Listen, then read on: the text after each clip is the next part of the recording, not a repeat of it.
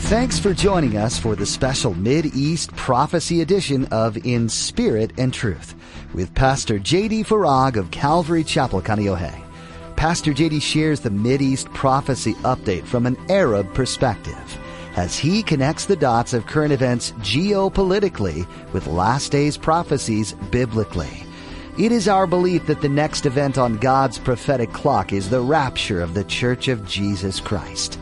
It is our hope that these Bible prophecy updates will not only ready you and steady you for His return, but that they will also encourage you to share the gospel with others in order that the rapture will not be as a thief in the night. In your walk with Jesus, are there times when you doubt your faith? Do you ever hear God's calling over your life but don't have the faith to do what He says? In today's prophecy update, Pastor J.D. wants you to know that no matter what, God's calling for your life will always be the best. Be a vessel for His kingdom and be saved. Now, don't forget to stay with us after today's prophecy update to learn how you could become a Facebook friend or watch the weekly prophecy update at jdfarag.org. Now, here's Pastor J.D. with today's prophecy update as shared on April 9th, 2023. This bronze snake that Moses, by faith, is commanded to make in order to heal and save the people is lifted up and put on that pole in the shape of a cross, just as Jesus was lifted up, put on that cross, and judged for our sin. So, again, in the shape of a cross, and everything, by the way, throughout the Old Testament is a picture of this Roman cross before there was ever a Roman cross. Even the example, and we'll see this again in a moment, but even the priests in the tabernacle and subsequently the temple, everything, the wave offering, up, down, left, right, shape of a cross. The pole, Moses, take this bronze snake, a picture of sin, judgment, put it on this cross before there was ever such a thing as crucifixion and the cross. The snake was, now watch this is so amazing. The snake was horizontal on a vertical pole. Okay? Jesus, fully man, horizontal, and fully God, vertical, restores us to God, fulfilling the law, the 10 Commandments, the first 5 of which are vertical, and the second horizontal, the shape of a cross. Did you ever see the 10 Commandments that way? That's what they were, a foreshadow, a type of the coming Savior of the world who would fulfill that law instead of us, for us. Because we can't. I know it might jam your gears, but never think for a second that the 10 Commandments were ever given to us for us to keep. How's that working out for you? I broke all 10 of them. I've even created some more on top of the 10. I can email you the list. I won't. So, well, then what was it given to us for? To show us as God sees us. The law is a mirror.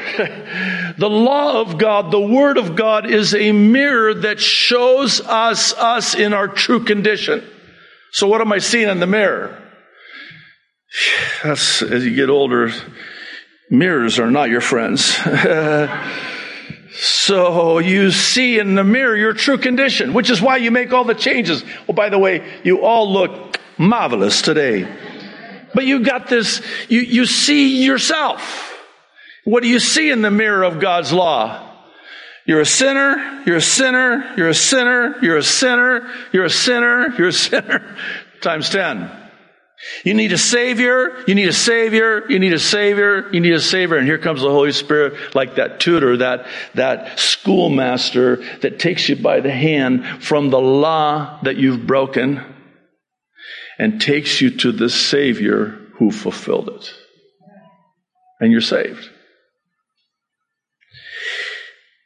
This was the only way to be saved, healed. Can you imagine you're an Israelite and uncles and aunties and brothers and sisters? They're all getting bit by this thing and they're dying. You're going, whoa, what's up with this? You're like, Moses, do something, pray. And Moses prays. That to me is, because I don't know if I would have. I would have said, I'll get around to it. Just, you guys, you come to me now. You weren't saying that before, the snakes. And now you want me to pray. Anyway, that's just me. Come on, you would have done the same thing. So don't look at me all spiritual and everything.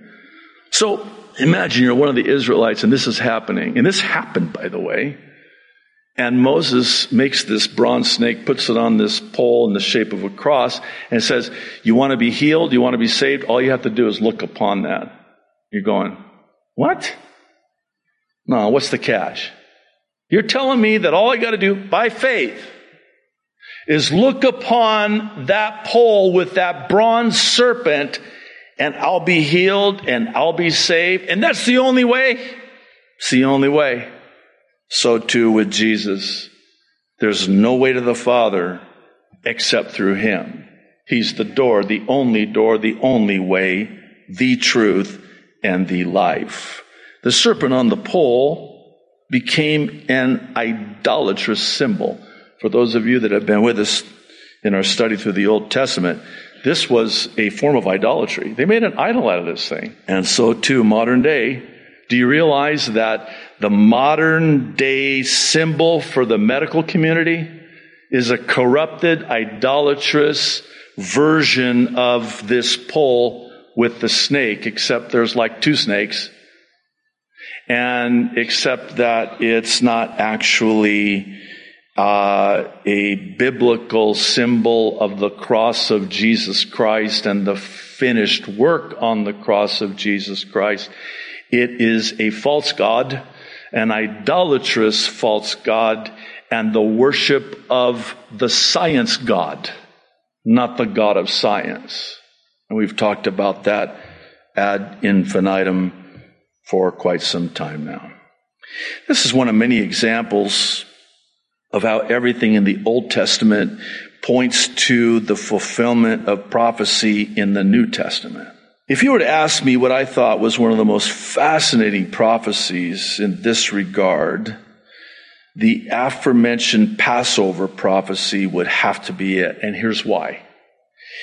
It's a prophecy pointing to and fulfilled by Jesus Christ vis-a-vis the crucifixion, burial, and resurrection of Jesus Christ. The Feast of Passover. So it's the first of 7 feasts, and interesting word for feast in the original language of the Hebrew Old Testament. It's the same word in my native tongue of Arabic. It's the word mo'ad. And mo'ad carries with it the idea of a sign pointed to an appointed time or an appointment to be fulfilled yet future. Well, let me see if I can maybe illustrate it. So if I were to say to you in Arabic, Ana andi mu'ad ma'akum, I have just said that I have an appointment with you. There's an appointed time set that this mu'ad points to. So it's a sign. Here's another example.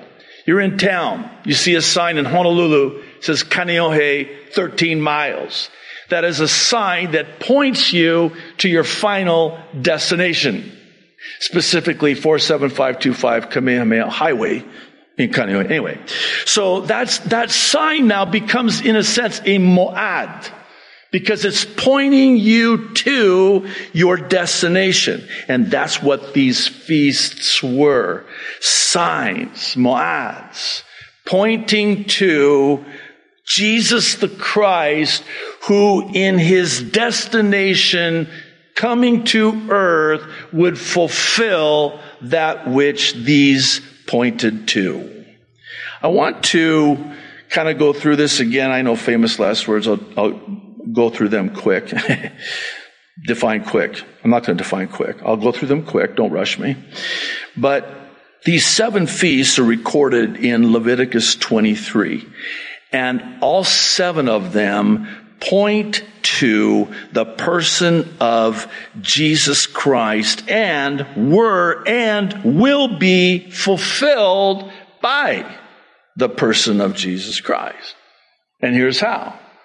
The first 4 spring feasts were fulfilled at Christ's first coming, and the last 3 fall feasts will be fulfilled at the rapture and Christ's second coming. Let's go through this. You ready? Passover, the Feast of Passover.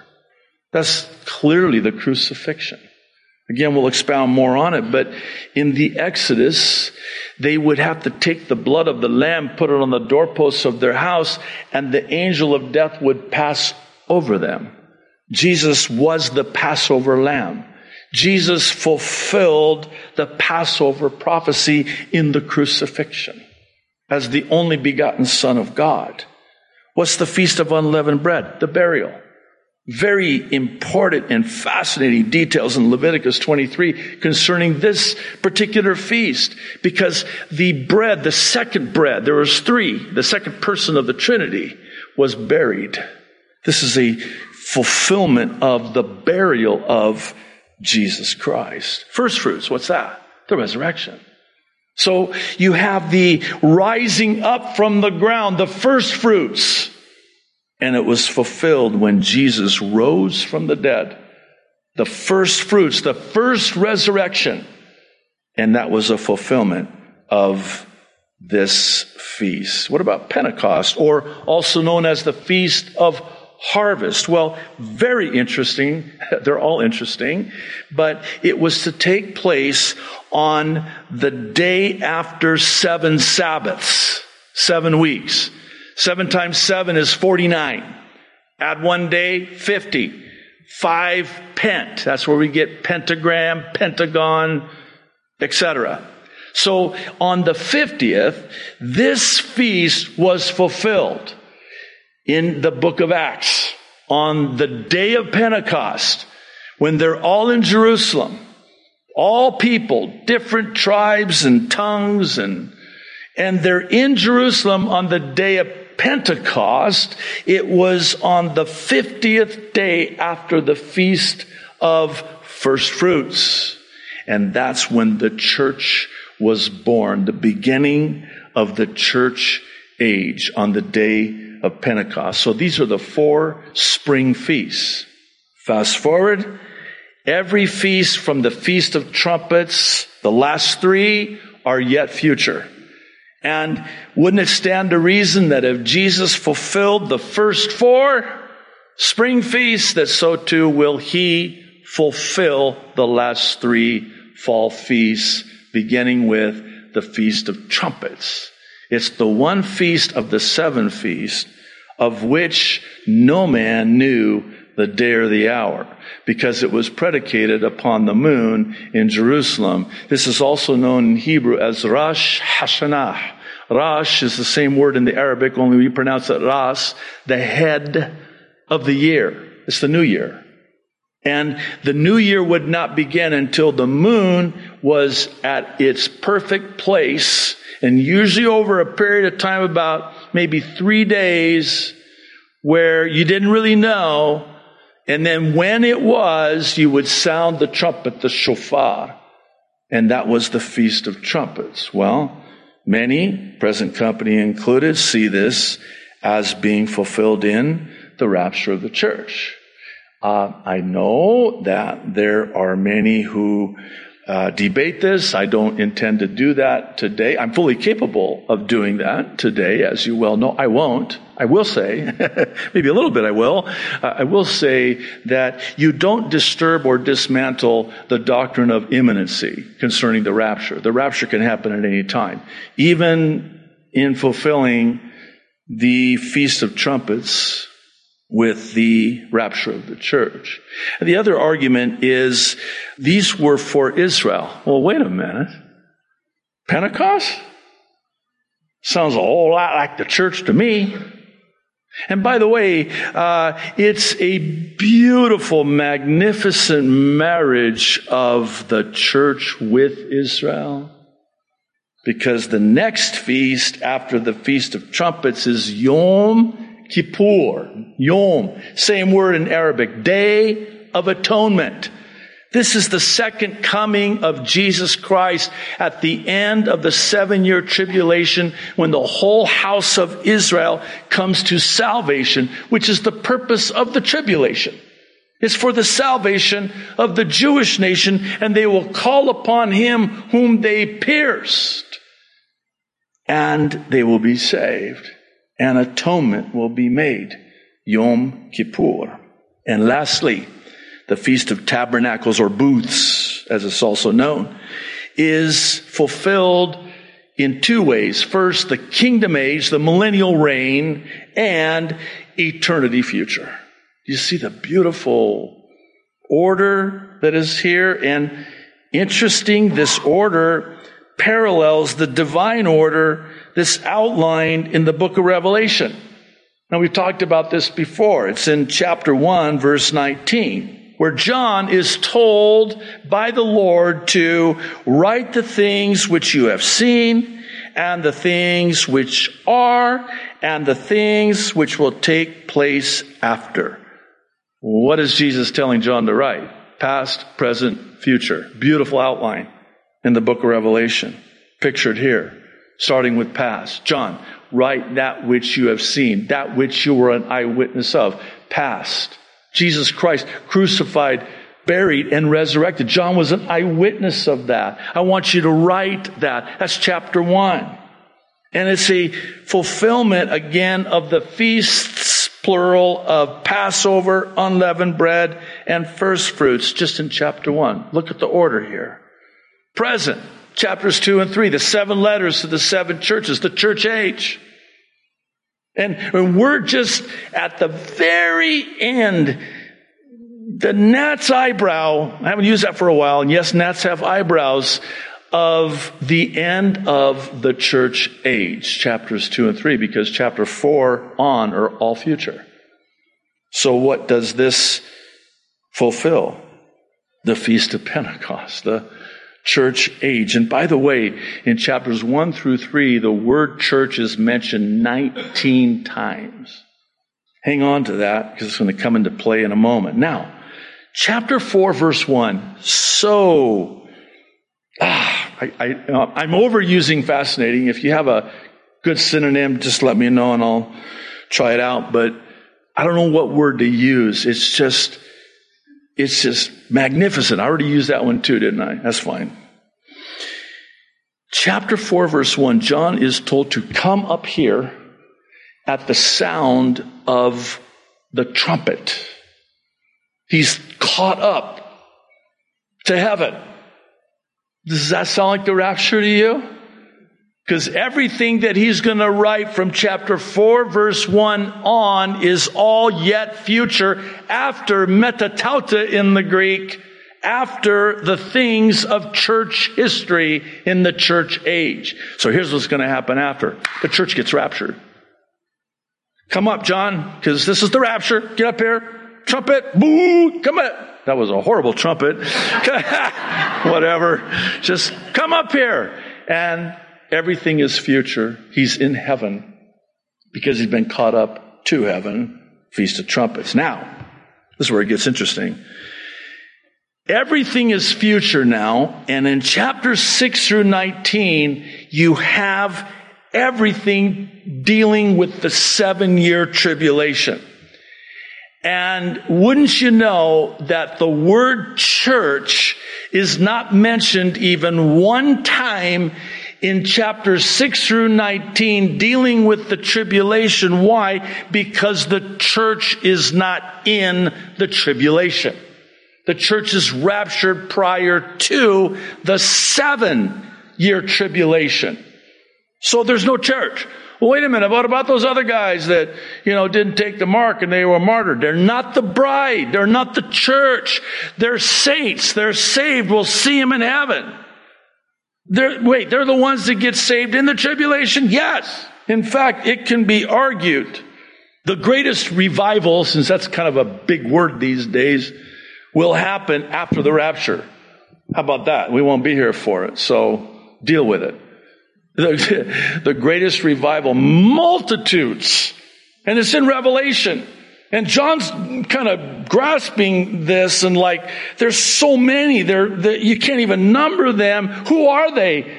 Oh, They are those who have not taken the mark of the beast, have been martyred because they haven't taken the mark of the beast. And they're wearing white robes, and they got saved in the tribulation. And the indication is that this is a very large number of people. So, what feast is this? Again, Day of Atonement, Yom Kippur, because at the end of the 7-year tribulation, the whole Jewish nation comes to salvation. So, this is Yom Kippur when atonement is made. And then, what will take place after chapter 20? Did you know that is all about the millennium, as is, my memory is correct, Jeremiah, throughout the book of Jeremiah, which we just completed, a lot of prophecies concerning the millennium, the kingdom age. And this again is tabernacles and eternity future, which is chapters 21 and 22. That's the order, the divine order. Now, I want to talk with you briefly about the stunning prophetic parallel. How you doing, by the way? Are we good? We're good? Is this cool or what? I do have a powerful conclusion here. I'll figure it out as we get closer to the end. But in other words, I'm going somewhere with this.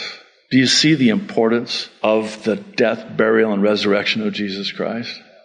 And how it points to the return of Jesus Christ and the rapture of the church of Jesus Christ. So I want to take you through this. It is stunning. It is breathtaking. It is astounding. The parallels concerning Israel in the Exodus and Israel in the tribulation. Because again, Israel goes through the tribulation and is saved in the tribulation. So I've only got 500 more of these charts. So in the Exodus, Israel is enslaved. In Revelation, Israel is afflicted. In the Exodus, Israel is oppressed and deceived by Pharaoh.